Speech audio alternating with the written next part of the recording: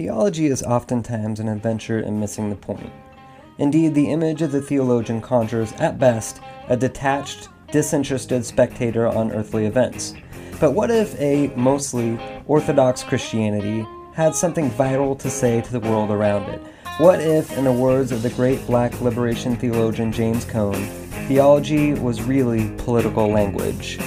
This is Public Theologians.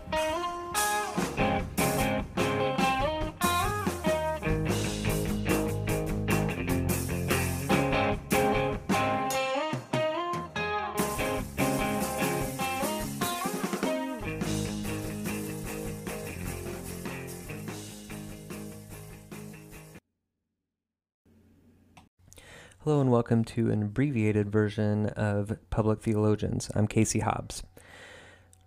This time around, I just want to inform you or update you, if you hadn't been keyed in on these stories, to a couple of things that are going on in our region here in Alabama.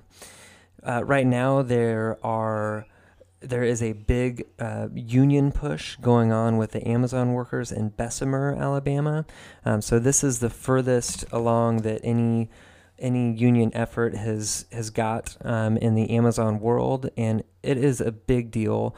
This week, they're starting to do paper ballot voting, and the workers there are trying to decide if collective action and collective camaraderie is the way to go, and if that union is going to be formed. So definitely want to just encourage you to look that up. We're going to put some links in the show notes so that you can follow that, some really good background information, and it probably is not something that sticks out or jumps out to you or to me, frankly, as a theological issue, but it absolutely is. So we want to make sure that every single person has their voice, every single person has their the power of their imago Dei in theological language. The image of God is imprinted in every single person, I believe, and hopefully you do too. But that is the basis of all of this. This goes back theologically to especially Catholic activists throughout the past century. Martin Luther King, actually in Memphis when he was assassinated, he was working with sanitation workers to form a union and to get collective action to get rights for those people. So it is absolutely a theological issue and something that we want to hold up on this show as something that is really worth your support in whatever way you can give your Amazon workers that support. That would be a really big deal. Second thing I want to point out that's happening regionally here in Alabama, we've covered some of the prison issues in Alabama. There are 3 mega prisons being built.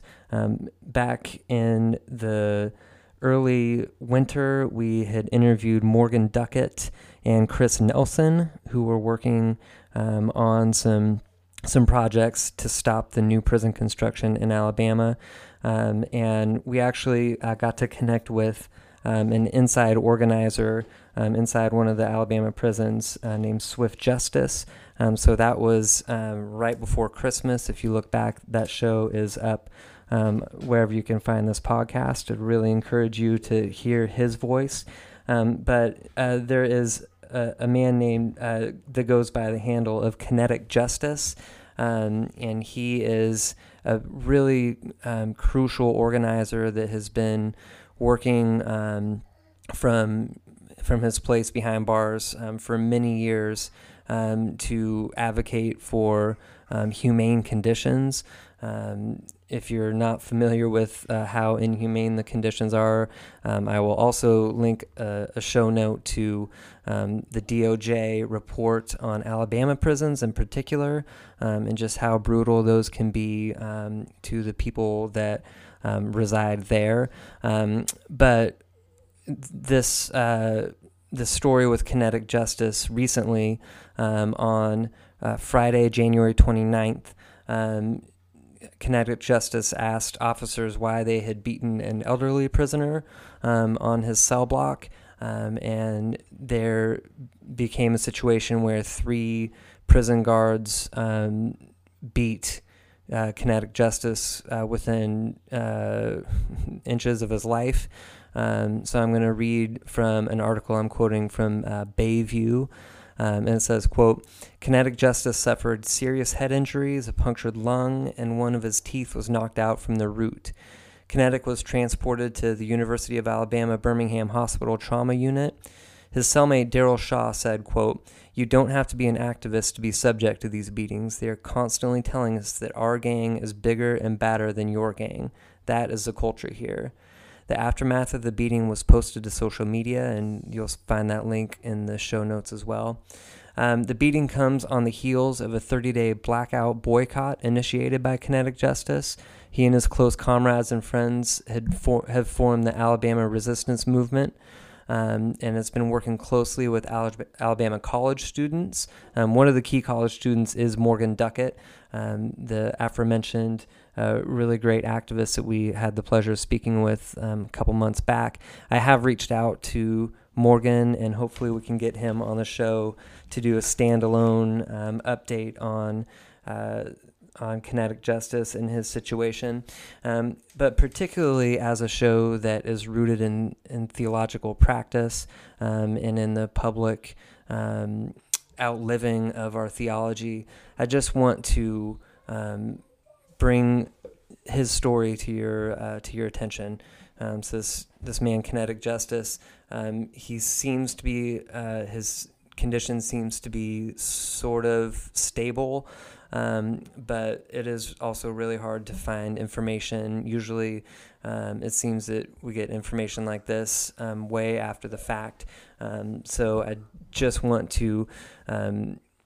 If you feel like you need to make a phone call to Governor Kay Ivey or to the Alabama Department of Corrections Commissioner Jeff Dunn, I'm going to put their phone numbers in the show notes to just call them and let them know that it's not right to beat and torture people in our custody because, as citizens of Alabama, if you're local to me, or just citizens of our nation, it's not right for our tax dollars and for our support to go to beating fellow human beings. That's just not right.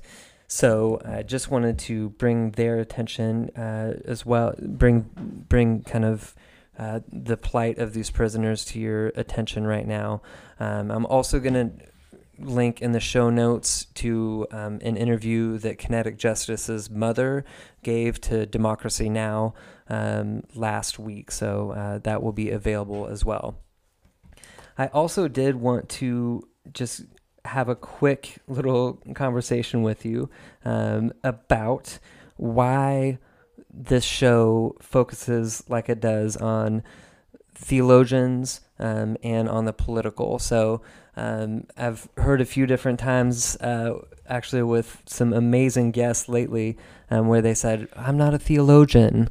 And my contention is that we are all theologians because everything we do says something about what we think about God, we think about God and how we treat our neighbor. If we go back to the words of Jesus about the first greatest commandment is to love the Lord your God with all your heart, soul, mind, and strength. And the second is like it, to love your neighbor as yourself. So in Jesus' view and in Jesus' construct, loving your neighbor and loving God is one and the same. So we are all theologians, no matter where you fall on the spectrum, no matter what faith you subscribe to. Your actions, your thoughts, your life says something about who you think God is. So congratulations, you are a theologian. And also, I do believe strongly that everything we do is political. Of course, that doesn't mean that everything we do is partisan, that not everything we do falls into Democrat or Republican categories, and certainly much of the issues that we see in our day-to-day life are created by a kind of a bipartisan consensus. So it's definitely not a situation where you need to be in the right camp to be a good practitioner of political life, but our politics do come out of who we are, and our politics are really just in how we are looking at our world and changing it for the better.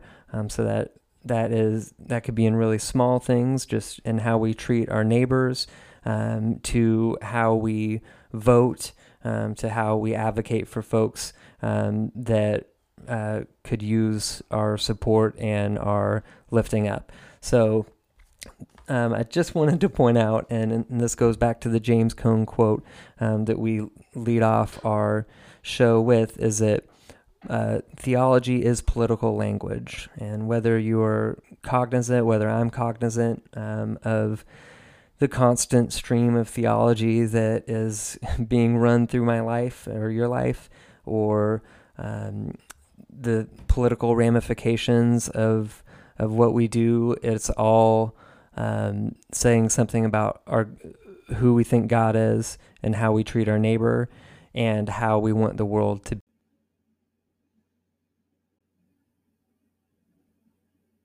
And that's our show. Thank you so much for listening. Our theme music is by Small Fish. Our art is by Phil Nellis.